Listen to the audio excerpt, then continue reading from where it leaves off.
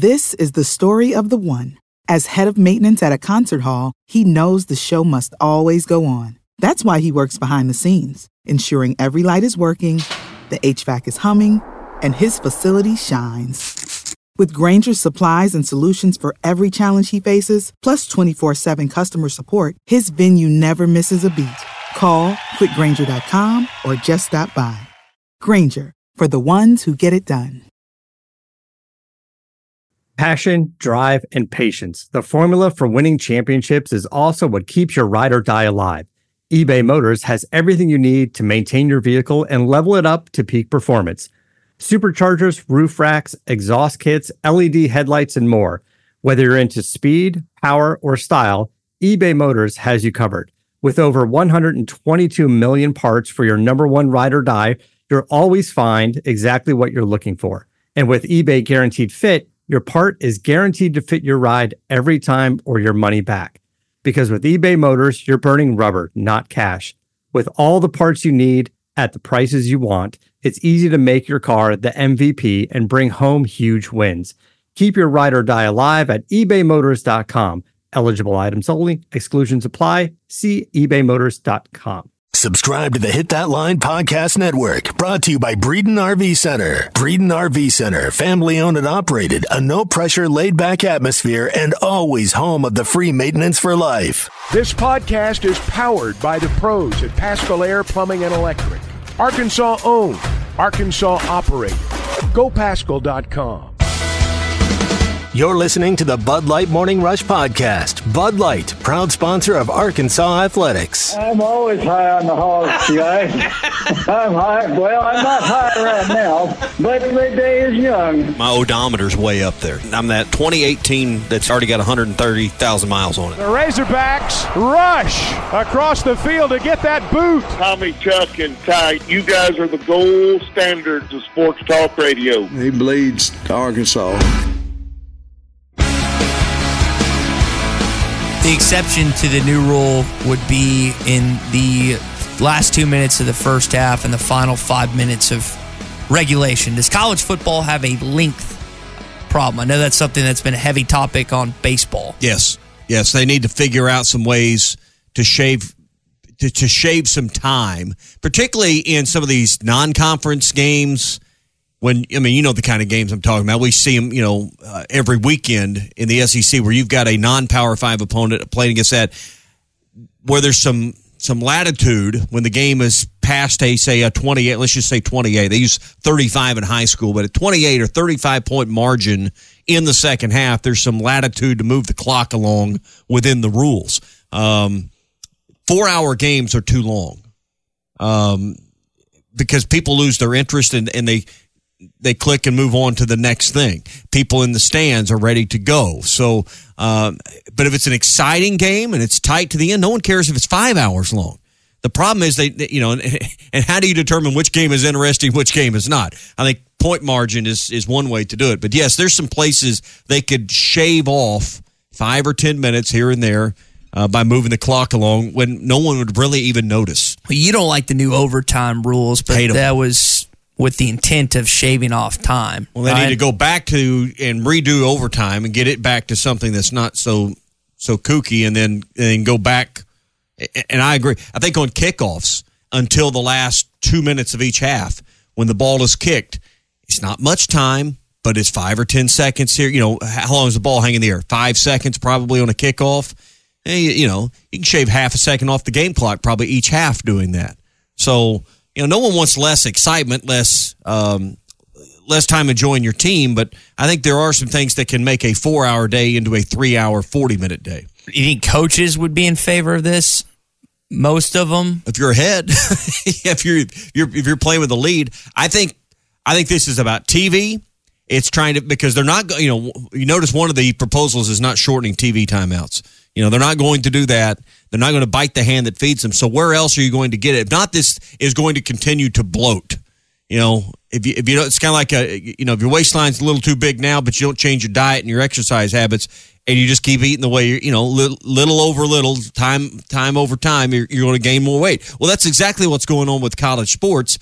over time, we can't fit what should be a 3.5-hour game into a 3.5-hour box. We've bloated out to 4 hours, and they got to fix that. JT in Hot Springs brings up something I was going to ask. The 7-minute reviews, should they limit the amount of time that officials can look at? And I say officials, the replay review, wherever it is, depending on the conference, should they limit it to 2 minutes, 3 minutes? Because there are times. What if the time limit means they don't get it right for your team, and then there's an angle? I don't care for that, and I look at that through a little bit different lens. Here's my opinion on replay. First half replay that doesn't involve scoring, and there's some stipulations I'd put on it. Maybe you quietly try to limit that to 90 seconds. We get down to the end of the game and we got a game deciding call. Take all the time you need. I don't want the game to be decided incorrectly on a replay because we were in a hurry to get out of here. Well, I think it's what you said about the kickoffs is you have a certain set limit. It's basically what you said. The time goes off on kickoffs until the last 2 minutes of the first half, last 5 minutes of regulation. I think the same could be said because sometimes replays, as you know, take an extreme amount of time. But if you don't have that limit, as you just said, in a specific time of the game where it means the most and it's really hard to reverse what some perceive to be a bad call, I think fans would understand that philosophy. Here's the problem we have with replays. Fans, we assume that referee walks over, puts that headset on. He's looking at the monitor but not making the decision. We assume they have all the takes, all the angles, all the different looks at the play immediately like that. We think all that time is just wasted over there, everyone looking at the monitor and deciding dinner plans. Well, I mean, you get over that monitor and sometimes the TV truck who's trying to get you all the angles you need or zoom in on something, make it easier for you to make the correct decision, doesn't have what you need. You're waiting on them. That's oftentimes part of the delay in replay is it's not the officials waiting for that. And now with the replay center, you got the people in the booth, you got the referee on the field, you got a replay center, depending on where your conference is at. Sometimes they're looking at another play somewhere else.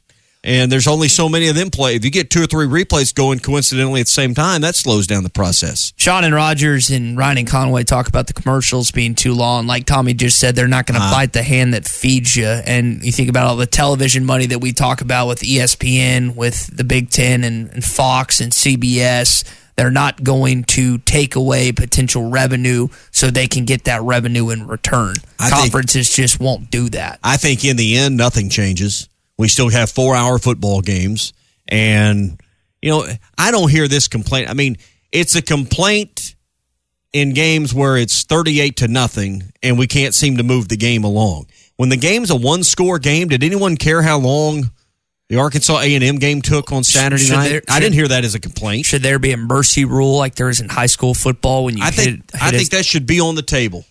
I think that absolutely should be on the table. Explain to me, because I've seen, again, it's been a while since I've watched a high school football game here in Arkansas. Explain to me, is it 35 points? 35 points in the second half. So beginning with the third quarter, the score differential's 35. Running clock outside of timeout. There's first downs, penalties, injuries, called timeouts, obviously. By rule, they stop. Sometimes a coach that's down 35 will just say, hey, I don't care, run it. Just go. Just go. Run it during the timeout. I don't care. Go. So sometimes that will occur, but there are a few administrative stops along the way. But yeah, that will speed the game up. I think there's at every level when we are outside of the last 2 minutes of the first half and the ball goes out of bounds. I don't see, because here's the thing: these teams today at the high school level, the college level, even the NFL level. Now, they don't spend a lot of time. I mean, it's up tempo. It's hurry up for the most part. Winding that clock is not going to drastically change the game because we just don't have that many teams that move at a slow, deliberate pace anymore. Most teams are like Arkansas. They want to at least get to the line of scrimmage. I mean, freeze their opponent, but there's not a lot of slow down football anymore. It's up tempo. It's quick. It's not. Arkansas gets to the line pretty quick and stuff. They don't snap at the same rate as, say, Josh Heupel's Tennessee Volunteers, but it is pretty stinking fast under Kendall Briles. What do you think? 877-377-6963. We're talking about this morning, just in case you're jumping in with us on a Toyota Tuesday, the idea of college football speeding up, and even on incompletions, them resetting the ball and then running the clock as soon as that happens. Because for some, but as you just said, the good games, no one complains. It's the blowouts. That's why I think a mercy rule should be intact at some point, because I think that would expedite the process and quick it. But then what do you do about the commercials, right? That's what you also... TV can still shut it down anytime they want. Can they? Okay. I mean, pretty much. Anytime there's a change of possession, a punt, an injury timeout. I mean, TV can pretty much take a commercial break, it seems like. It feels like. I'm sure it's not the actual fact. Pretty much anytime they need to. You know, you get a player go down with cramps or an injury or whatever. You know, the referee will look down there to the red hat, the guy that's... Now they have that light pole or the digital display with the time on it. I think that's really a great addition to SEC games. They do that in the NFL as well. And just lets everybody know, hey, we got 2 minutes and 25 seconds till we come back. Lets the teams know. It lets the referees know. It lets the fans in the stands know, hey, here's how long I got. And I think that takes some of the anxiety out. I think that's a really nice addition the last, what's that been, probably 3 years ago by the SEC. I think, and I could be wrong about this, but I think the CBS, to me, it feels like those have the most commercials because I guess they're trying to make the most bang for their buck with the one SEC game each week. So I did see constantly, I watched the guy trot out there in Jerry World on Saturday night and see him put out his 3 minutes of commercials. But I think it's gonna be like 3 or 4. It's gonna be even longer, I think, on Saturday afternoon in Fayetteville. I don't know that the breaks are longer. I think they're more frequent with CBS. Are they? Okay. It does interrupt the flow, but listen, we can't on one hand want the TV check, and that money the conference distributes, and that check just continues to grow, and 50 million, 60 million, 80 million. It's just going to keep getting bigger and bigger. You can't want that, and then also not. This is where you pay the piper. This is part of it is commercial breaks. I don't hear anyone complain about length of game when it's a good game. It's when a terrible game that's 42-7 takes 4 hours. That's where the complaints come in. So when you're entertained and the game is good and your team is in it, particularly if your team wins, nobody really complains about how long the game took. I want to ask Tom Murphy's opinion on this and probably get Bruce Stanton's on this a little later. And again, you can jump in here at any point at 877-377-6963. It's a Toyota Tuesday. Tommy Kraft, Ty Richardson. Tom's coming up at 8. Bruce is coming up at 7:20. So Coach Pittman was with the media yesterday. And I know a lot of you had opinions on how the offense either executed or was called on Saturday night. At times it looked great. Other times it was a little iffy. Here's what Coach had to say when asked about the question of balance within his football team. You go into a game basically thinking that you're going to be about 50-50, 50 run, 50 pass, and you have your packages with different guys. But then during the game, you go with what's working for you, and there's always that fine line where you go, well, just keep doing it, and then you're setting somebody up for something else. Sometimes it works, sometimes it doesn't. And they've been able to set teams up this season with the deep ball because they've been pounding them on the ground over and over. And it's not 3 yards in a cloud of dust. I mean, they're getting at some point. I don't know what Arkansas is averaging rushing the football this year. I do know Rocket Sanders is leading the SEC right now with over 500 yards. And it's pretty wide mark. I think he's at 502. The next best guy is, I think it's a little bit over 400. It's one of the Ole Miss running backs. They've got a really good rushing attack as well. Zach Evans, and I think the other guy's name starts with a Q. But Arkansas has been dominating the line of scrimmage this year, and you hope they can do that at points at this game on Saturday. But balance is a funny word, right, Tommy? Because no one was disappointed in the balance Arkansas had against South Carolina. But they just ran the football. I don't know what the differential is when it's on pass and rushing, but I just 74% this past week against A&M. They ran the ball 74% of the time. But that's not what people were screaming at their TV. Run the ball, run the ball. When I put some on Twitter, run the ball. It's the situations where you come in and you get cute. That's the word I hear from more people than anything. You get cute with the play calling in a moment where you just been pounding it down their throat. That's the problem people have is, hey, we just ran it 7 times in a row for a 7-yard average.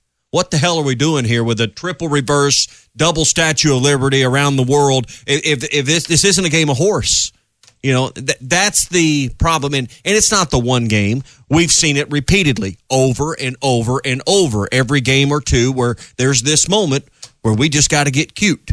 And that's where fans are upset, because you just seem to be rolling downhill. And you were the big steamroller, and there was nothing that A&M was doing to stop you. And we all feel pretty confident if you go up 21-0, that game's a whole different ball game from a mental standpoint, from a morale standpoint. Who's beating who? I think Arkansas is on a high and A&M's on a pretty low plateau there if you go up 21-0. And you got cute, you know. Well, here's the 2 points I would make off that. One, you can't run the ball every down, because at some point a defensive lineman or linebacker is going to get home. It's going to put you behind the chains, and you're going to not complete a 3rd and long. 2, I would say that the whole idea that we've been presented, at least from the outside looking in, is that Kendall Briles and Sam Pittman told Malik he would get an opportunity to play wide receiver and be a part of the offense, right? That's what we've assumed, and I think Coach Pittman has said that, right? Correct? I think assumed. I don't know that he's completely Has he not said that? that. Okay, so we're assumption, right? I mean, we know he's been working with wide receivers. That's okay. The obvious. So that being said, they don't want to lie to the kid, right? You don't want to tell him he's good. Okay, just hear me out. Let me finish. So they're trying to still incorporate him based on what we think what was said in the offseason, which may or may not have been said. That's fine. That's what I'm just presenting the But don't do potential. You just ran it 6 times for 47 yards. So when are you supposed to do it? Not when you're on a damn scoring drive. So not in the middle of going. You just ran it 14 times for 71 yards in the first quarter. That's 5 yards a carry. Then you take off in the second quarter. This is the drive where the Hornsby stuff happened. And you go for 47 yards in 6 plays. You're at the A&M 38, and now we're just going to change gears. We're going to do 3 plays in a row that just were kind of, I mean, the first one was a pass. KJ missed it. Then we do this run thing. We lose a yard with it. Now we're just going to snap it to Hornsby. We got ourselves away from the identity of the football team, which is running the ball. You got to be good at one thing. You got to have something that's your calling card. What is it for Arkansas? It's running the football. It's handing it off to Rocket. It's your quarterback taking off and making things happen. It's using the spread to move everyone out of the defensive box, and then your quarterback finding 9 yards. That's who you are as a football team. Hey, why did you get away from that when you were headed to the end zone to score the football? That's all well and good. What happened in the third quarter as a running football team? What happened? Are you speaking of this third quarter? What happened to Arkansas in the third quarter? First of all, they didn't get the ball because the defense couldn't get off the field. They only had the ball in the third quarter, 3 minutes? But what happened in those drives? You tried to run, and they couldn't do anything, Tommy. The identity that you're talking about is all well and good when it works, but what happened in that third quarter? A&M got a push on both sides of the football, and you didn't do anything. For the game, they ran it 54 times. I realize that. 244 yards. This is a running football team. I'm not arguing that, but what happened in that third quarter? Your identity wasn't there. Well, I'm not saying every play is going to work. I'm just saying when you have your opponent on the ropes, you don't let up. They had them on the ropes in that sequence on their way to a 21-0 lead. And they took their foot off the gas. I'm not disagreeing with you, but you didn't answer the question I asked you. I asked you, when do you feature Malik Hornsby? And you said not there. So when? Do you feature him at the beginning of a drive? Do you feature him when you're blowing him out? That's the question, because that's what Kendall Briles has to contemplate. And I know you can't appease every ego in that locker room, but if you can't answer the question, I want an answer on that. Well, it's not my job to answer when you put him in. I just know where you don't put him in. You know, do you put him in, like I said, up 21? Do you start the game off? There's no question in anyone's mind watching the game. That's the sentinel moment where things change for that offense. Yeah. You can't sit here and say, hey, you went from running it down their throats, moving the ball at will, 4 3-and-outs for A&M. You had it rolling both sides of the ball, right? And then that's the moment where everything seemed to change and go an alternate direction until you kind of regathered yourself in the fourth quarter. All I've heard fans bitch about this season is they're not using Malik enough, and then when he comes in, why is he in? I mean, come on. What do we hear about all offseason? Yes, that's exactly what I've heard, is that we're not featuring Malik enough. In the first there are three some games, that want to know, but I don't hear anyone complaining about that. In the first 3 games, that's all we heard, when he would just get spot plays. And then in this game, when you try to utilize him, as you just said, in a very true statement, on your way to score, because I agree with you. I thought they were going to score. I thought they were going to score on the last drive if the snap hadn't been had gotten back to KJ. But we know what happened on that 2nd and 5. So again, I asked the question that no one has answered to this point, not just you, but anyone else. When do you feature this kid? Well, here's the reality. Who's the best quarterback on this team? KJ Jefferson. So is it even close? No. Okay. How many wide receivers are on your starting rotation? 3. Warren Thompson, Jaden Hazelwood, and Matt Landers. Why isn't Malik one of those? I'm not advertising that. No, but what we're talking about is, let's shoehorn and feature a player that's clearly not the best quarterback, and I think there's question whether or not he's even truly the number 2 quarterback. And and he hasn't been able to win a starting role at wide receiver. Football is a meritocracy. You earn your snaps. You earn your playing time. You get on the field. You don't get featured just to keep a player out of the transfer portal. That's not what you do. You put players on the field and you call their number because they deserve the opportunity. Then has he deserved what he's been given the first 4 weeks? Have you seen any evidence of what he has gotten that's been positive yards and positive in a big moment? Have you seen anything? No. So, football is a meritocracy. You don't just hand people plays. You don't just hand them snaps. They earn them. And clearly, based on depth chart, based on snaps, he hasn't earned that. Then why does he keep getting it then? I can't answer that question. Only Kendall Briles and Sam Pittman can tell you why. It goes back to my original point. If I had to guess, and this is just a guess, I don't even know if it's an educated guess, Sam and Kendall told him in the offseason, we will feature you in these certain things. That's why this is happening, because you just laid out that you don't think he's one of the best. And I would probably agree with you, because he's played quarterback, and you can't just go from being a really good high school quarterback to all of a sudden this out. And some guys can do it. I don't know if that's in Malik's arsenal at some point. So again, you've just made my point, because what I've said is I think there was an understanding between the coaching staff and Malik that this was going to happen. That's why, again, and they've had some positive plays. They had a couple in the South Carolina game, 1 or 2 in the Cincinnati, and they didn't really feature Missouri State. And then you just laid out the 3 plays against Texas A&M. That's what I'm saying. That's why it's getting pushed in there. Just pick your spots better. But that's my point. You don't do it in the middle of a successful drive. So you don't feature him. That's what I keep asking you, but you don't have an answer. And no one. And my answer is not there. But that's you not. don't do it after you've just. That's not an answer. That is an answer. No, that's not. It's obvious you don't do it there. So do you start him out on it? That's what I'm asking. Because do you think he should play at all? Answer that question. Should he play at all? Right now, when the game is on the line? No. That's not what I asked. I said, should he play at all? There is a difference. There's a difference between playing when the game's in balance and when the game is decided. That's not what I asked. Should he play at all? Yes, but not in that moment. Again, when should he play? You have yet to give me an answer on when.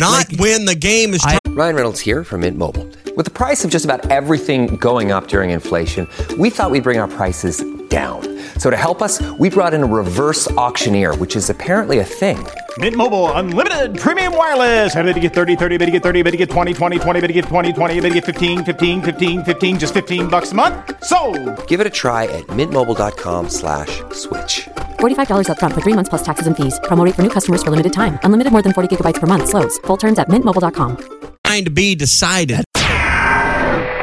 BetOnline is the fastest and easiest way to wager on all your favorite sports, contests, and events with first-to-market odds and lines. Find reviews and news for every league, including Major League Baseball, NFL, NBA, NHL, combat sports, esports, and even golf. BetOnline continues to be the top online resource for all your sports information, from live in-game betting, props, and futures. Head to BetOnline today or use your mobile device to join today and make make your first sports bet. Use our promo code BELIEVE50 to receive your 50% welcome bonus on your first deposit. That's BELIEVE, BLEAV 50. That's BELIEVE, BLEAV 50. Bet online, where the game starts. First Western Bank. We are more than just a bank. We are your partner for all your financial services. First Western has real professionals with years of experience in banking, mortgage, insurance, and investments. From financial services to personal and business insurance to investment products, mortgages, and small business banking. First Western with locations throughout Northwest Arkansas and the River Valley and online at firstwestern.com. Exceptional financial services all in one place. First Western Bank. Member FDIC, Equal Housing Lender.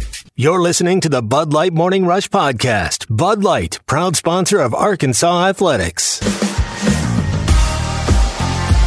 Apparently it is morning show host day. All right. I'd say that was a decent morning segment based on the 39 unopened text messages, the 4 calls we have on waiting, the opinions that people want to share with us as we get going here on hour 2 of a Toyota Tuesday. I didn't know they had morning show host day. I'm for it, and someone needs to shower us with gifts and accolades and free breakfast. It's what we need more than anything this morning. And we're brought to you by the Fence Man. Do you own a business that needs more security or maybe a better look from the street, more curb appeal for your business? A new fence from the Fence Man can give you both. They've been around for more than 40 years, and the Fence Man can custom install any kind of fencing, gates, and controlled access systems for your business. Call the Fence Man now. They have 18 months, same as cash financing as well. 479-782-3936.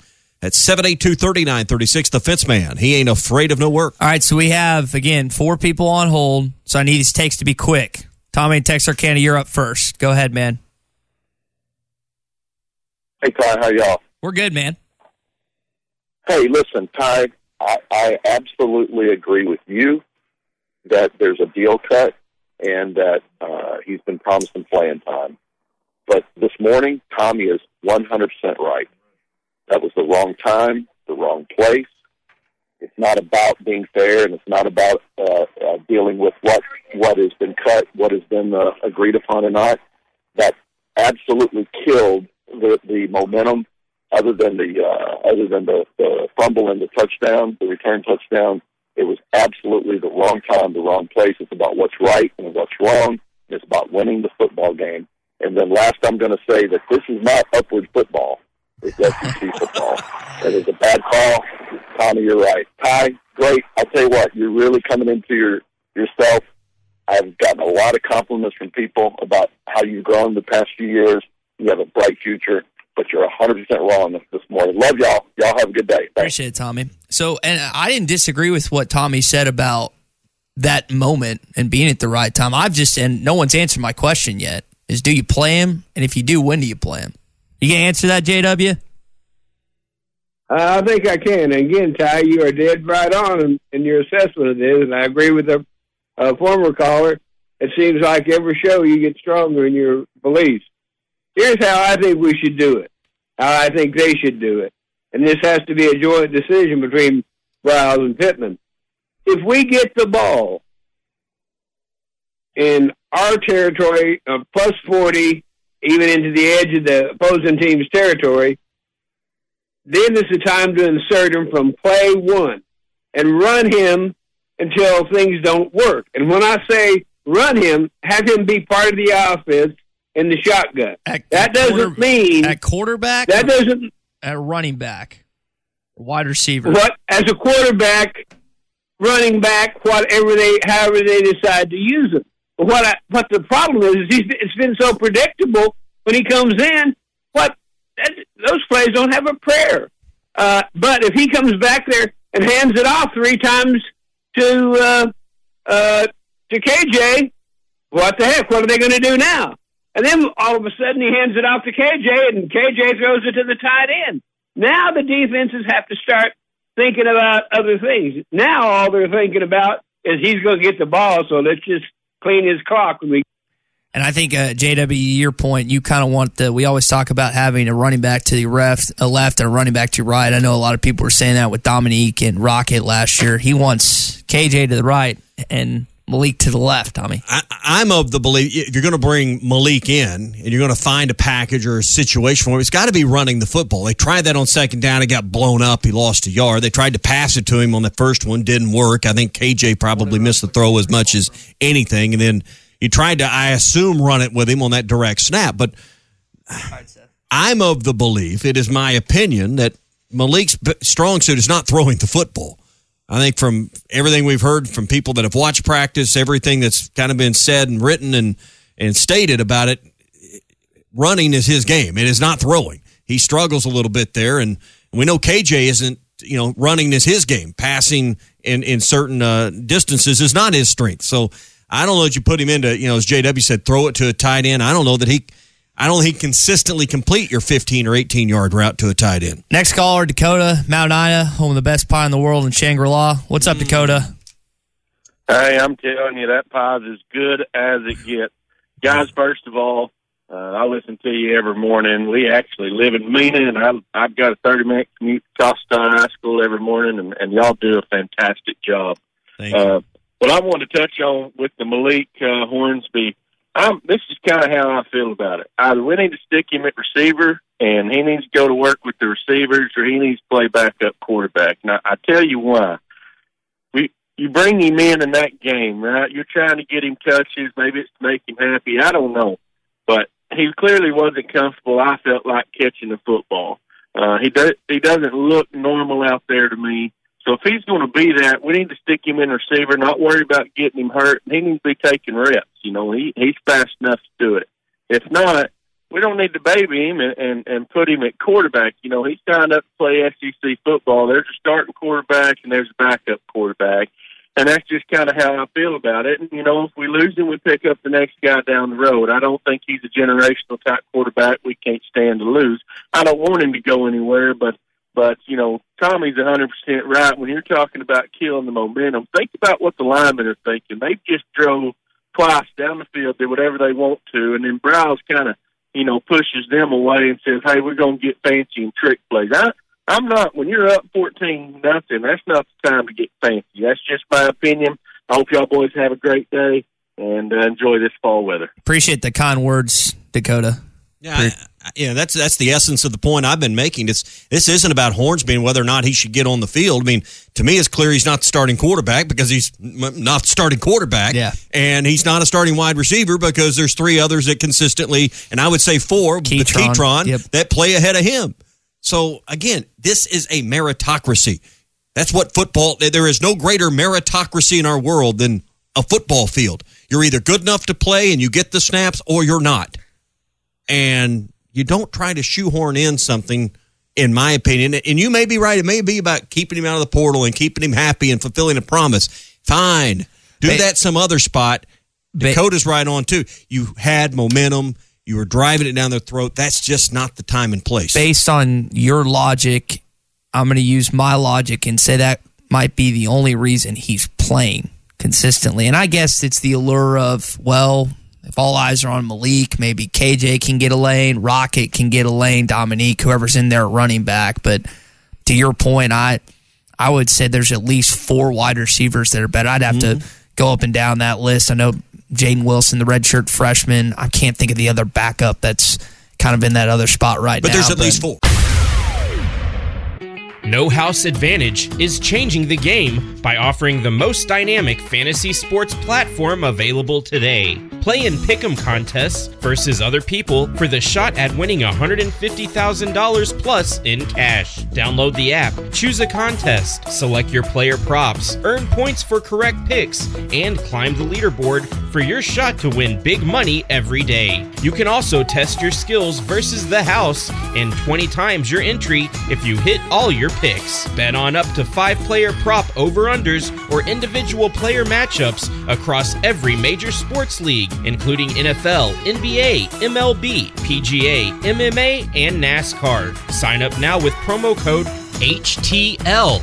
at nohouseadvantage.com or download the app on the app stores to get a first deposit match up to $25. Make sure to check out No House Advantage today and experience daily fantasy sports redefined, because it's not just how you play, but also where you play. You won't want to miss out on this. nohouseadvantage.com. Promo code HTL. You're listening to the Bud Light Next Morning Rush Podcast. Bud Light Next is for the next era of beer drinkers with 0 carbs and only 80 calories. Can the Dallas Cowboys win the NFC East? I was hearing some conversation about Dak Prescott's timeline, when he'll be back. Cooper Rush now 2-0 this season, 3-0 as a starter for Jerry Jones's squad. Philadelphia looks pretty potent right now. They are a good football team. That offense, Jalen Hurts, Devontae Smith, A.J. Brown, that is a tough out for Dallas in the couple weeks. As we welcome in Bruce Stan to Pradco Fishing, who is a Washington Commanders fan. Bruce, what do we think about the chances of Dallas coming up too? Yeah. Is it this next weekend or is it the weekend? This week. Is that in Washington or is it in Big D? Okay. What do we think about the chance the Dallas Cowboys win the NFC East? How slim are they? Well, I mean, it's looking better. I mean, you're off to a 2-1 start. You got the best defensive player in the NFL, Micah Parsons, and Cooper Rush in this probably scaled down, more run oriented offense seems to be working. The problem, like you said, the Philadelphia Eagles. I wasn't as much impressed, and I watched the game Sunday when YN, my wife calls our new team the Commodes instead of the Commanders, so I have to deal with that now. But I don't like the name, but we're stuck with it. I do like your Commander's coffee cup there with the Washington State symbol there on that. That's a sweet coffee cup you got there. Yeah, that's not good.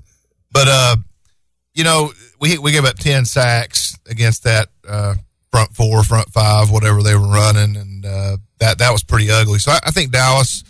The Giants, they're going to have their work cut out containing that rush. And then, obviously, Jalen Hurts is looking the part with A.J. Brown. That guy's a snatcher. I think the Titans are really going to miss him this year because he's a A-lister for a receiver. I think the deal with Dallas is I want to see how they compete against Philadelphia that first game. Not to say that would be one way or another, I'm going to make a decision on them. But I have been a little more impressed than I thought I was going to when Dak went down. I thought their season was just going to fold.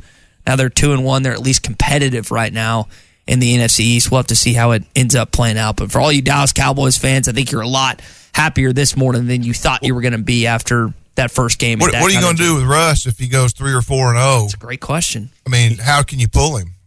You're going to get more for him in free agents. You're going to get something back in the trade market. That's what you're going to do. I don't know what's going through Jerry and Steven's head right now when it comes to that, because people were saying, Dak's not, listen, when Tony comes back, it's going to be his job. And then sure enough, Dak played. We're talking about flow this morning with Malik and the offense. It's the same thing with personnel, man. If the guy's flowing, do you pull him? I would think the thought in Jerry and Steven's mind is, man, we're going to be able to trade him for something. We got more than when we bargained for on the trade market out here. We can fill in somewhere else that we need. So that would be that'd be my thought on kind of where they're thinking the end game is with Cooper Rush. That's for sure. All right, that's your Red River Dodge Morning Rush Daily Question. Red River Dodge in Heber Springs, Arkansas's #1 Ram dealer. Log on at redriverdodge.com. All right, Tommy, let's go ahead and get into your power this morning. Power music. Go with the power rankings. All right. Not a lot of movement at the top, a little bit of movement at the bottom. I think there's some interesting games that happened this weekend, but some interesting games coming up. Georgia stays at 1, Alabama at 2. Georgia had a sluggish win over Kent State, but it's 39-22. Anyone really believe they're still not the best? Anyone want to say that they're the best? Yeah, they're the best. All right, Bama at 2. They dominated Vandy. They're going to get a good test, I believe, this weekend at Arkansas. We'll find out Vandy did score for the first time in 7 years against Alabama. That was quite an accomplishment. Yeah. All right, I still got Kentucky at 3. They were a little anemic against Northern Illinois, 31-23. They play Ole Miss Saturday. It's a big game for Ole Miss, but Kentucky 4-0. Tennessee stays at 4. I'd like to have moved Tennessee up. I thought that was an impressive win, even though they kind of tried to give it away at the end, but Tennessee is now number 4 in my SEC rankings. Best win of the weekend versus Florida, 38-33. Hendon Hooker, 349 yards. He's probably right now, in most people's estimate, I would say the number 2 quarterback. And he's honestly maybe playing the best this year. If you take away the Heisman Trophy and all of the things leading up to this year with Bryce Young, and you solely based it on this year, I think you could easily make the case Hendon Hooker's having the best season this season. I want to see what he does in Athens, and they've got obviously Alabama coming to town. But I told you before the season, I like where Tennessee sits when they play Alabama, because Bama has to go through Arkansas this week, A&M and Tuscaloosa, and they play Tennessee and Knoxville. I like where that game sits on the calendar if you're a Tennessee fan. Here's the problem with Tennessee's schedule. I mean, we're all happy to be 4-0 and love the open dates. We got 2 weeks to celebrate beating Florida for the second time in 18 years, so we're going to live it up. But we got to go to LSU, then we got Alabama, then we got Tennessee Martin, then we got Kentucky, then we're at Georgia. That's 4 games. And, I'm not going to dismiss LSU. You go down there and play a night game. Hope it's not a night game, but it'll probably be a night game. They put that at 11 o'clock. That's awesome. That's awesome. Woodward and them are ticked. The best time to play LSU. They don't even wake up at 11. They put the Deep South's oldest rivalry between Auburn and Georgia, which is going to be a bloodbath. Good for them. 2:30. Just for but Tommy, the TV ratings, people are going to turn it off to the first quarter. Well, that Tennessee LSU game, I would think it's going to be close till the end of the 4th. Yeah. All right, so Georgia 1, Bama 2, Kentucky 3, Tennessee at 4. I didn't have anywhere else but number 5 to put A&M. I move them up 1 slot from 6. They beat Arkansas. I mean, a lot of us feel like Arkansas gave that game away in a lot of cases, but I think this will be as high as A&M is featured this season in any rankings amongst the SEC. With the Nia Smith going Nia Smith gone, schedule moving forward. I could see them losing to Mississippi State and Alabama in a row. This might be the peak of the season right now as far as where we view A&M. I still think Arkansas finishes second in the West, and without Nia Smith, that's a huge offensive weapon gone for A&M. So enjoy number 5, Aggie fans, while you can. Move Arkansas down a spot to number 6. Hey, you lose to A&M, you got to go down. You can't be ahead of them. But they've got a huge week, obviously, with Bama. You play well, you beat Alabama. You may move back into the top 3 with a win like that. The only thing I'd say is sometimes when you lose, do you still feel like that team's better than you? I mean, on the eye test, do we really think Texas A&M is better than Arkansas? I don't think anybody in Arkansas feels that way right now. And that's why we're so sick to our stomachs right now. You know what they called it on Feinbaum yesterday, the loss? And it hurt me that I laughed at this, but it's true. They call it the oink doink. Well, I could live with that. I mean, you're laughing too. It's like I'm laughing that's a painful, funny joke at our expense. Well, it didn't actually doink it hit on top if you want to get it's a doink doink. All right, so Arkansas at 6. Got Florida up 1-7, even after the loss. They're 0-2 in the SEC East. That's a problem. But they're better than the team. I believe Florida's better than the teams that are getting ready to come up in these rankings, which would be LSU at 9. I move Ole Miss down. LSU at 8, Ole Miss at 9. Flip-flop those two. Ole Miss struggled with Tulsa, so I moved them down 1, and I moved LSU up 1. They were just a little more dominant. Ole Miss has a chance this week, though it doesn't really matter because they're playing Kentucky. So they win that game, they go up. They lose that game, probably stay the same or maybe go down a slot. So LSU at 8, Ole Miss at 9 this week. You don't know how much Kiffin was holding back. You don't feel like you need to show everything against Tulsa when you got Kentucky coming up. And, Kentucky, it's going to be a close game, by the way they play. Their defense is elite.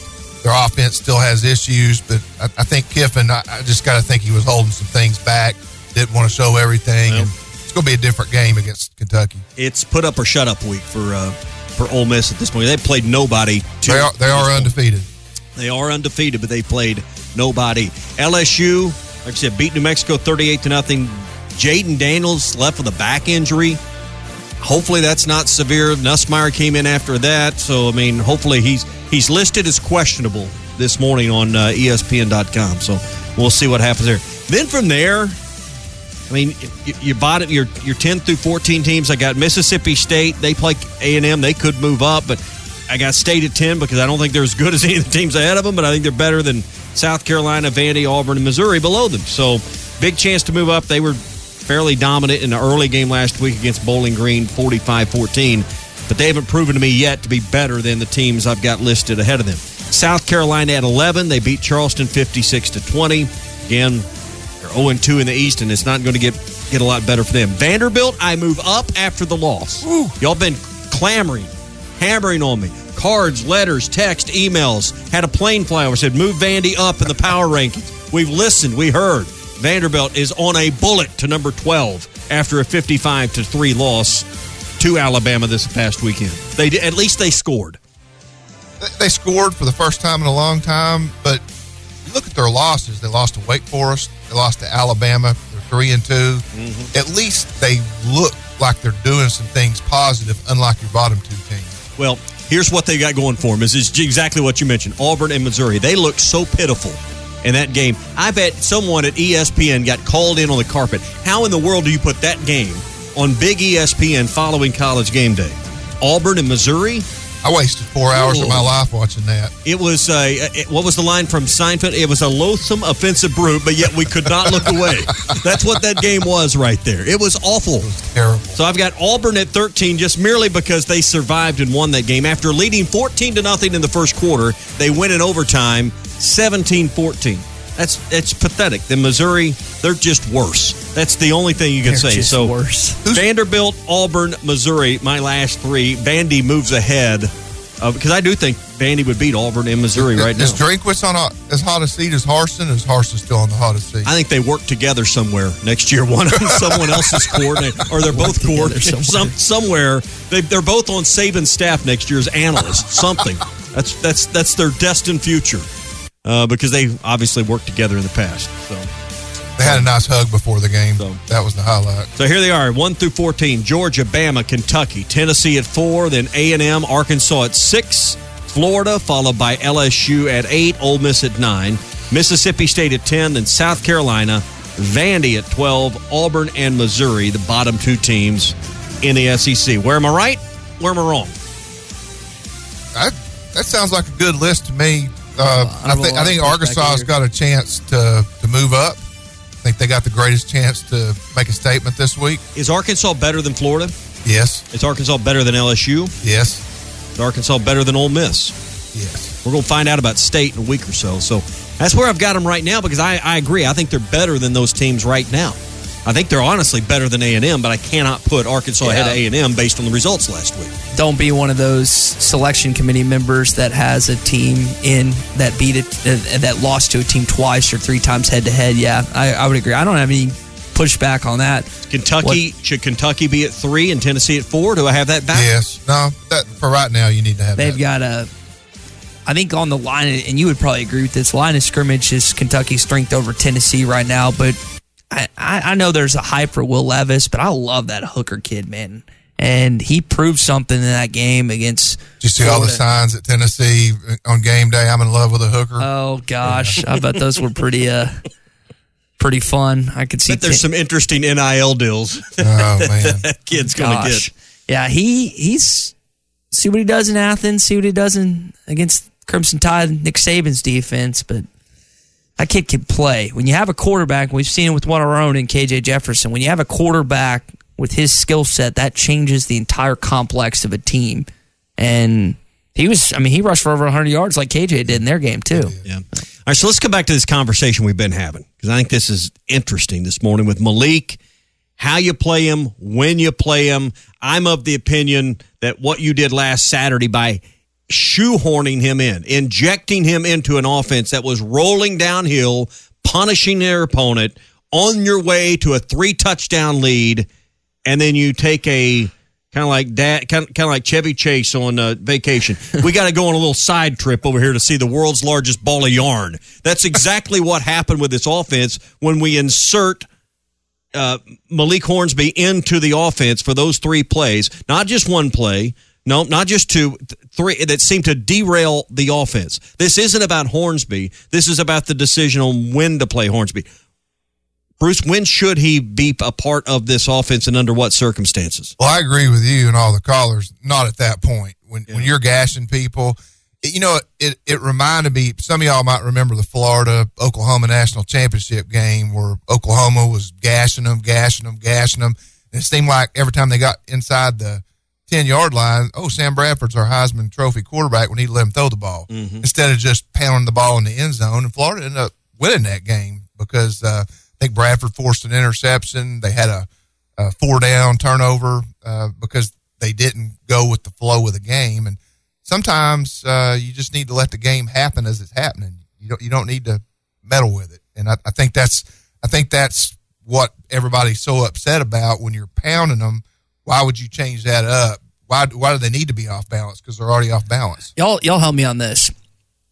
I only know in the last 2 or 3 decades, 2 quarterback system that's worked to a national championship, or really just a really good football team. That's 2006 Chris Leak, Tim Tebow, Florida. And that was a very unique situation where Tim was a freshman, Leak was the senior, Urban Meyer somehow, some way figured it out. But they were two diverse guys. I mean, one would run and one would throw. I mean, there was a good reason for what they did. Chris was more the speed option guy. Tim was the power guy. There's not a lot of examples that you can think of in college football or the NFL, for that matter, where a 2-quarterback system works. And that's not what Arkansas is trying to implement here.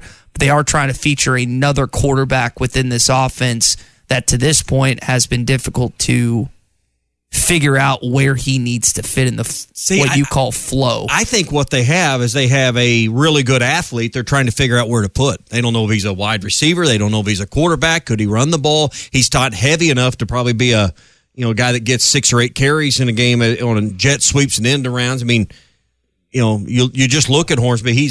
That's why he's so fast, because he's thin. I wouldn't use the word frail, but you know what I'm saying. He's not a guy that can take a lot of punishment. So I think what you have is a really, really fast athlete that doesn't right now fit into really any spot where he can earn the playing time on a regular basis, and try and figure out how to do that, because they see the speed in practice. They see the flashes of athleticism. Gosh, we got to find a way to get this guy the ball. Yeah. It just goes back to why didn't you do it against Missouri State? Why didn't you do it against in a throwaway game where you could see it in action, unless you were just hoping to spring it on A&M? But you kind of played right into their hands by doing that at that time. Dallas texted in it, and Coach Pittman talked about this yesterday. I was listening to his press conference that one play on that 3rd down where it was like the double, triple reverse, and Malik was supposed to get the ball back to KJ. Trey Knox was wide open. They just didn't execute the play. There was a missed block, a missed assignment, and that's why that play looked kind of clunky as it did. If you're going to run these type of unorthodox, razzle-dazzle type plays, the execution almost has to be flawless, and it hasn't necessarily been that when we've seen him featured in these different plays. Name me one. Since Kendall Briles has been here, and I think I like Kendall Briles. I want him to be here a while, but name me the trick plays and these razzle-dazzle, triple reverse, Statue of Liberty, around the world, these shots from horse and basketball type football plays. Name me the ones that work. You got one that stands out is Warren Thompson's pass to Traylon last year in the A&M game. I mean, all right, name me 2. They had a fake handoff. I mean, I don't know what you want to call razzle-dazzle. Well, talking about, but you know what I mean, where there's throwback passes and. They had in that same game. There's just got a long list in my head of successful tries in that department. Run the ball, just run the ball. I guess let's look at it as Saturday. Let's say that you don't see any razzle dazzle, and all they try and do is run the ball, and they're unsuccessful against Alabama, which we hope's not the case. And then people are ripping Kendall Briles for not being creative enough on Monday against Alabama, because that's what's going to happen. If they are not able to run the ball against the Crimson Tide, you know what's going to happen? We're going to get calls on Monday morning. We're going to get calls on Hog Reaction. He did not open up the playbook. Now, as of this week, we're getting calls that he's being too cute, which I know as a fan base, we can't 100% be satisfied as the coaching staff. But it's a little give and take, and I get it's situational. It's situational is where I'm coming from. But to that point, and what I've been asking, if you're not going to use him in that situation, when are you going to use him, or when are you going to use the razzle dazzle at all? Do you just completely eradicate it from the playbook? Does Malik deserve to play at all? And right. I haven't necessarily got but a rock solid answer from anyone this morning, because people just want to complain because we lost the game. You can't script something like that. You shouldn't. I mean, it needs to be a flow thing. And if you're winning the line of scrimmage, that's not the time to be, as we say as fans, cute or run a trick play. You keep pounding it and making them like it. If you play Alabama and because they're bigger, faster, stronger, and they got more 5-stars than Texas A&M, and they're creating more problems on the line of scrimmage, then you have to mix it up. If you're failing to run the ball and your primary option isn't working, you got to do something else. But just to insert that when you're dominating, that's just you're not understanding the flow of the game. Yeah. We're not going to play any polka music next hour. Why not? Flow. Because of what we're doing is working here, right? We're not just all of a sudden going to start playing polka music on the radio station. You lost me for a second. That's awesome. That's the point, though. I mean, what we're doing here seems to work. We've been doing this a while. It seems to be getting us some first downs around here. No one's calling for polka music. Right. I'm not just going to, I think I'm going to turn this thing into a polka station here in about the next hour for so. That's not what we're going to do. Let me ask you this. If they're unsuccessful on Alabama running their base stuff, and then he whips out some crazy stuff and it works, what's going to be the conversation? Because you can't, you have to beat Alabama. This idea that Arkansas is just going to line up and run on Alabama this upcoming week is, I think, a facade. You have to out-scheme them. I agree with you. You have to make these one-on-one catches and throws. They're not going to let you straight up beat you by, as we say, run the dang ball. That strategy is not going to work on Saturday. No one said dang either, by the way, on Saturday. But what if you ran it 6 times in a row for 50 yards on Bama, and they don't seem to have an answer? They can't get a substitution. You're running tempo. Is that when you bring in the triple reverse double Statue of Liberty around the world? No. You do what on the next play? On play 7, you run the ball. Off tackle. You do exactly what you got you to that point.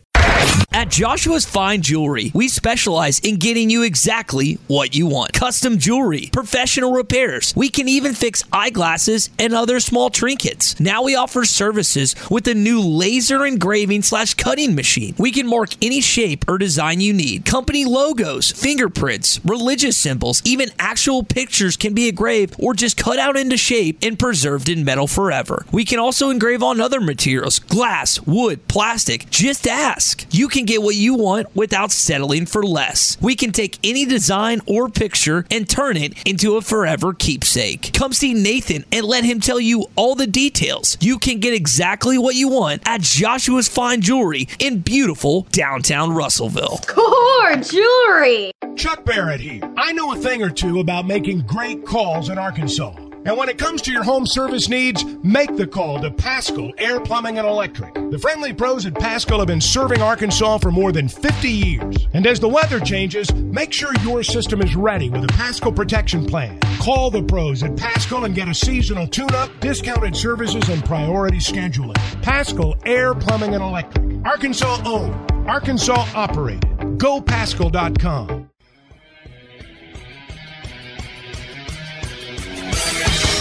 Have you tried Benville Brewing's new Space Goose Hazy India Pale Ale? It's handcrafted in Arkansas. You'll taste the great tropical citrus, including the passion fruit, the guava, and pineapple. It's creamy, zingy, and zounds the taste buds. It's weird, wonderful, and wacky all at the same time. Try the new Space Goose Hazy India Pale Ale from Benville Brewing. You said it was a red out Saturday? A red out. So first time in stadium history, apparently. I've got to get my red, that Tommy Bahama that I got the last time we were at the Stadium Shop. So come join us.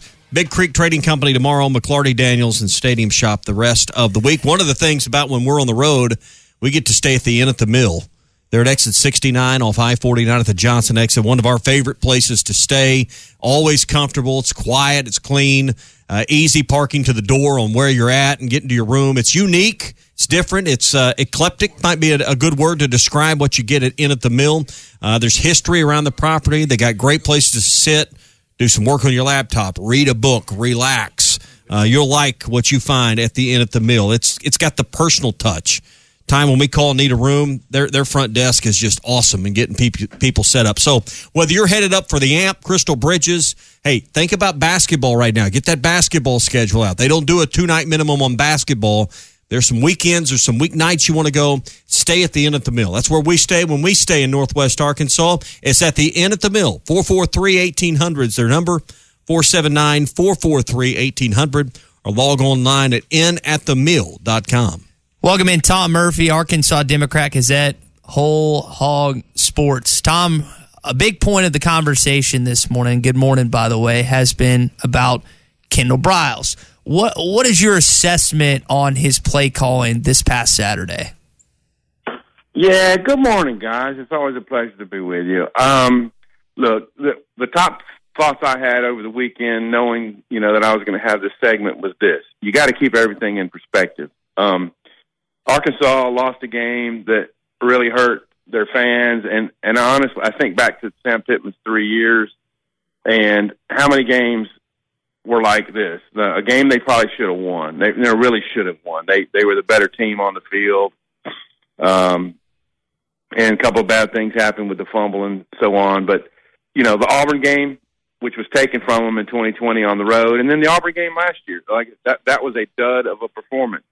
And I think when you have an unrelenting schedule, you just came off this Petrino game where the other team is super stoked. It's just hard to be there every week. And so you think of what Nick Saban does with Alabama, consistency of performance. So that's what you rely on, so you don't get too emotionally high or low. And I think the Razorbacks are in I think they're headed toward that mode. This one hurt, and I understand. And that's why I asked the question to Sam Pittman yesterday, that how important is it to have diversity in your offense? And I think you can look at the Dominic Johnson drive. So the score was 14-0, I think, at the time. And Dominic Johnson comes in, has some good runs. They get to the 38, and then the Malik Hornsby package enters.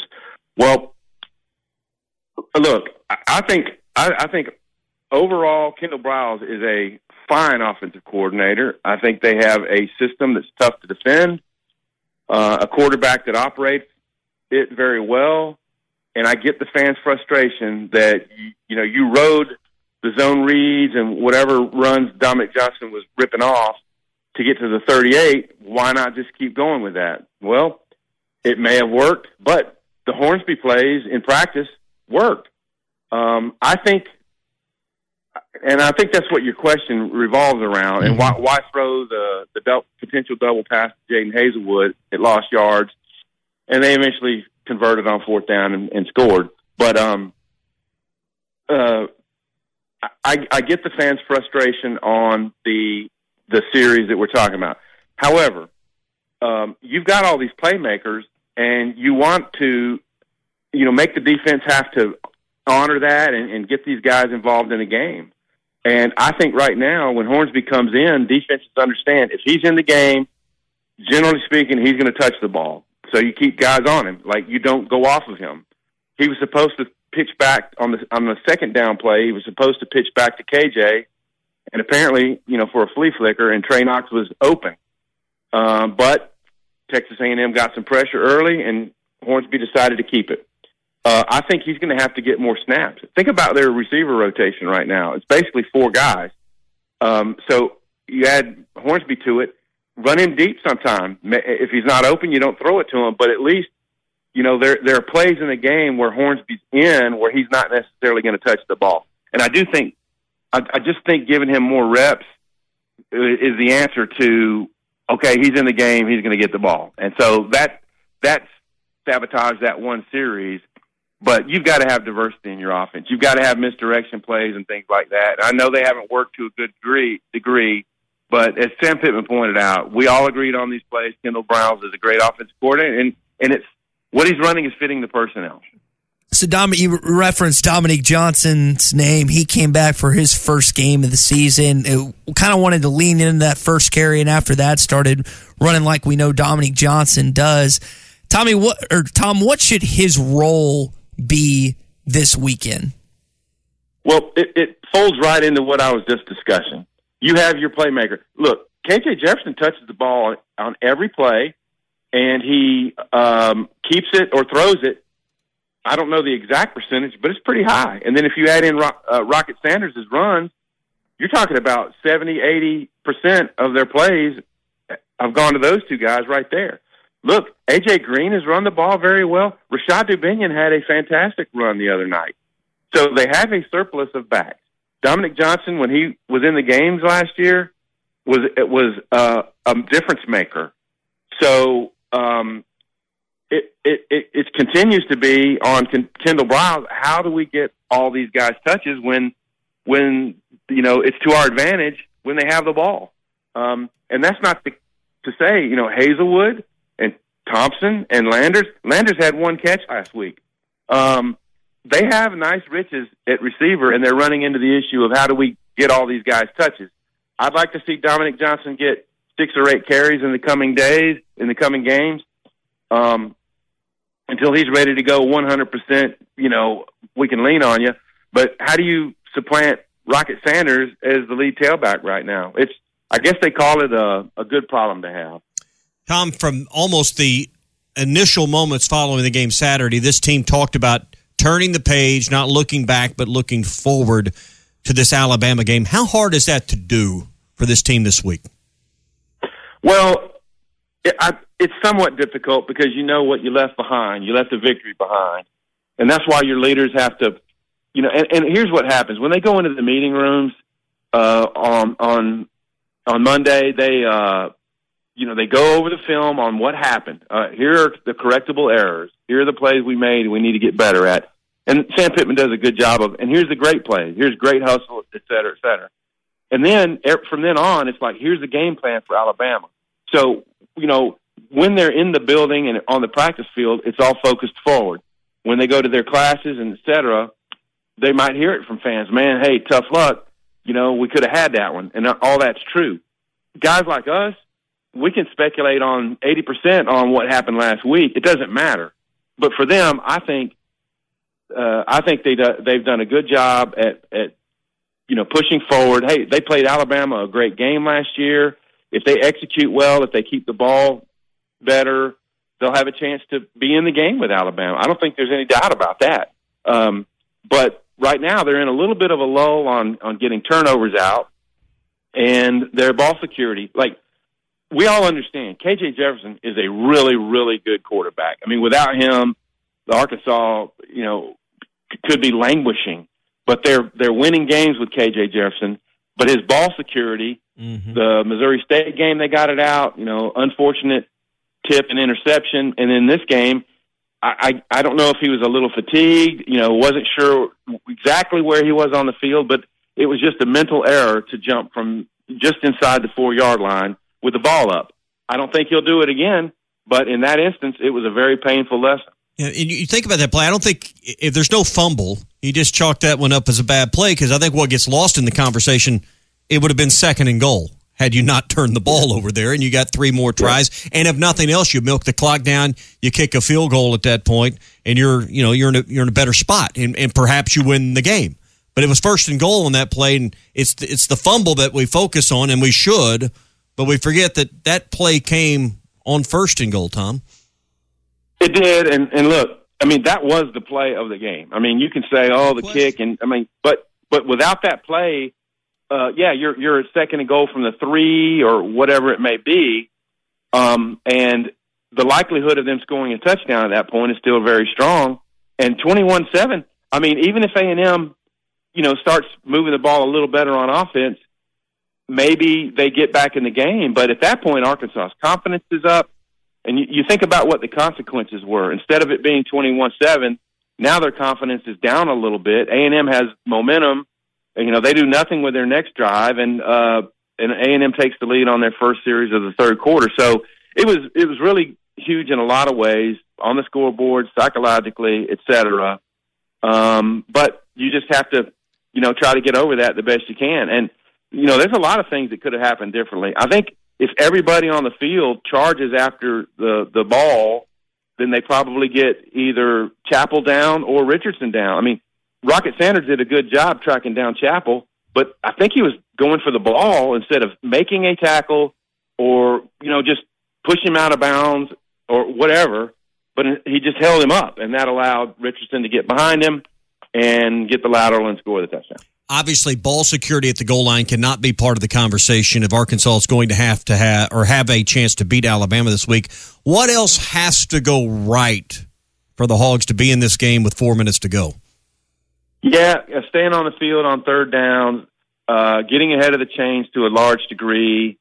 Honestly, I think you've got to win the turnover battle. Even if it's just 2-1 or something like that. But if you can do a 3-0 like Missouri State did to Arkansas, then your chances have gone up. You got to do good things in the kicking game. And they've been pretty solid there this year. They got to get a little bit more out of the punt game, and they've got to control Alabama's speed. The problem, to me, the biggest problem with facing the Alabama offense is it's almost like facing Arkansas in a way. You can scheme up and get your pass rusher right on Bryce Young. I mean, dead in his sights, and he can twist, get out of it, and then suddenly you've got a broken play. Well, it's hard to cover, for 5, 6, 7 seconds. And so if he twists out of a potential sack, A, he can run the ball and hurt you the way Max Johnson did last week or the way KJ does to teams. And B, if a guy gets to an open space, then suddenly, you're chasing and trying to tackle in the open field, and the Razorbacks have struggled with that. I think that's going to be a big issue for the Arkansas in this game is Alabama's going to flip the ball to their speed guys and get Young, because he's been running more, into open space, and how do they rally to the ball? Bryce Young was elusive in that Texas game. He got hit, sacked, hurted a bunch of times, but he also, in that final drive, made a play or two where you thought Texas had him in the backfield, wasn't able to. Tom, I think you asked Coach the question about guys out for the season, and he brought up Ladarius Bishop being out. We know the secondary has dealt with some injuries, him, Jalen Catalon. How much does that impact with Day being out for the year? Yeah, I've heard some fans saying, okay, Bishop is out. He wasn't having a great season. Guys got by him in the Cincinnati game and et cetera. But, when he is at his best, when he's healthy, he's one of the fastest guys on the team. He had a great game against Alabama here 2 years ago. And so he's a piece, to be a great team, he's a piece that can fit in and help you. So I wish him the best in his recovery. It does impact their cornerback depth. I would say right now that Chavis and Clark and McLaughlin are ahead of him at cornerback. But who's to say if he didn't get fully healthy, and he needs to get his confidence back. But the fact that Catalon is out, the fact that Slusher was out for a couple of games, that impacted Arkansas. You could see a difference in the A&M game in their tackling and some things Slusher did. So he's big time for them, and they just have to keep recruiting in that position and hope, their youngsters like Anthony Brown and Jalen Lewis continue to develop Kewan Parker, and that starting next year, these guys are more into the mix, and you just keep recruiting at that position. I don't doubt that Arkansas coaches can continue to bring in good DB talent, but for right now, it's not like there's a waiver wire. You can't bring somebody else in. You got to get better with the guys you got. Tom, last thing, Saban tried to hire Coach Pittman right after he got hired by Coach Bielema. What did you think of his answer when he talked about he called his mom and didn't want to leave the guys right after getting hired? Well, these are the things that make Sam Pittman an everyman, because when have you ever heard a coach say, I called my mom and she said, that's not the kind, I didn't raise my boy to bail on his team, 5 weeks in. I didn't heard a coach say that before. So that's why people embrace Sam Pittman, like what he stands for. And we had heard the story before that, he wanted to be loyal to his players, but not the part where he called his mom. And I don't know. I think he's, like people say, he's a great fit for Arkansas. He wanted to be here. That's what sold Hunter Yurachek and that committee on hiring him. He's won the fans over with just how gritty and tough they are. And when you hear Nick Saban on a Monday press conference talk about how well, how the team plays with grit, how they're tough, how they're a hard team to beat, all that is real. And Sam Pittman did it in 2 years, and, that's why the fans aren't going in this game dreading, man, dang, Alabama again, we've lost 15 in a row. No, they're thinking, hey, if we keep the ball, if we execute, if we tackle Bryce Young, we've got a chance to win this game. And that's what he's done. He's instilled a sense of, the potential to win big games like this. And his conversation with his mom ended much like it does with our moms and wives. Yes, ma'am. Yes, ma'am. He listened to what Miss Jackie had to say, and that's what he did. And you know what? Yes, ma'am. You think about the trajectory of Arkansas football, that worked out well for the Razorbacks. Tom's always good to chat. We'll do it again Thursday morning. Get ready for number 2 Alabama coming to Fayetteville. Indeed. Enjoyed it, guys. All right, Tom Murphy, Arkansas Democrat Gazette, one of the best, and we're glad to have him here Tuesdays and Thursdays on the Morning Rush. Hey, what says relaxation better than the warm, bubbly water of a jet massage and that Moto massage working up your spine on your back to make you feel better? A hot spring spa is the perfect way to start or end your day. Find yours right now with Burton Pools and Spas. The truckload of savings event is on right now. It's the perfect time to get a hot tub of your very own. They have a truckload of hot spring spas in stock and ready to deliver. And Burton Pools and Spas will have you soaking just in time for these cooler days that are ahead, and save right now up to $4,900 off on select Hot Springs hot tubs. They've got different layouts, if you will, 5-seat, 6-seat, 7-seat, 4-seat, different models you can choose from, and easy financing with payments as low as $80 per month with approved credit. It's all at Burton Pools and Spas in Springdale and in Fort Smith, and online at burtonpools.com, your source for backyard fun for more than 44 years. College football, there's some thoughts out there that it should get sped up, and we broke this news kind of in hour number 1. Officials contemplating on incomplete passes, resetting the ball, and then starting up the clock, with the exception of under 2 minutes at halftime and the final 5 minutes of regulation. Now, many of you voice your opinions. Well, cut commercials, do this, do that, cut replays. They can't cut commercials because then they'll lose revenue. And Tommy and I both agreed on the mercy rule aspect. What should that point total be? 35 in the second half? Well, I think you should do some statistical analysis. What's the most anyone's come back from? What are the odds of you coming back from 28 down, 32 down, 35 down? I think there's a point where the math just tells you, history tells you, listen, if you're down X number of points, your odds are like 2% or less than that of coming back and winning the ball game. So I think you could do some things to speed the clock and the process up. Nobody cares how long the game goes if it's a good game. No one leaves when the game's decided at the end like it was Saturday night. Yeah, we're mad about the outcome, but no one said, man, I'd have really enjoyed that Arkansas A&M game if it had been 15 minutes shorter. It's about these games that drag on and on and on. Listen, TV's as much behind this as anyone, because who doesn't like to have a bad game? They don't want to keep televising these games. It's the networks as much as anybody that wants to be able to speed up games that get out of control. This podcast has been presented by BetOnline. This podcast is an exclusive property of Pearson Broadcasting. It may not be copied, reproduced, modified, published, uploaded, reposted, transmitted, or distributed in any way without Pearson Broadcasting's prior written consent. Subscribe to the Hit That Line Podcast Network, the best podcast in the Natty State. Just search Hit That Line wherever you listen to podcasts. Brought to you by Breeden RV Center. For the ones who know safety isn't a catchphrase, it's a culture. And the ones who help make sure everyone makes it home safe.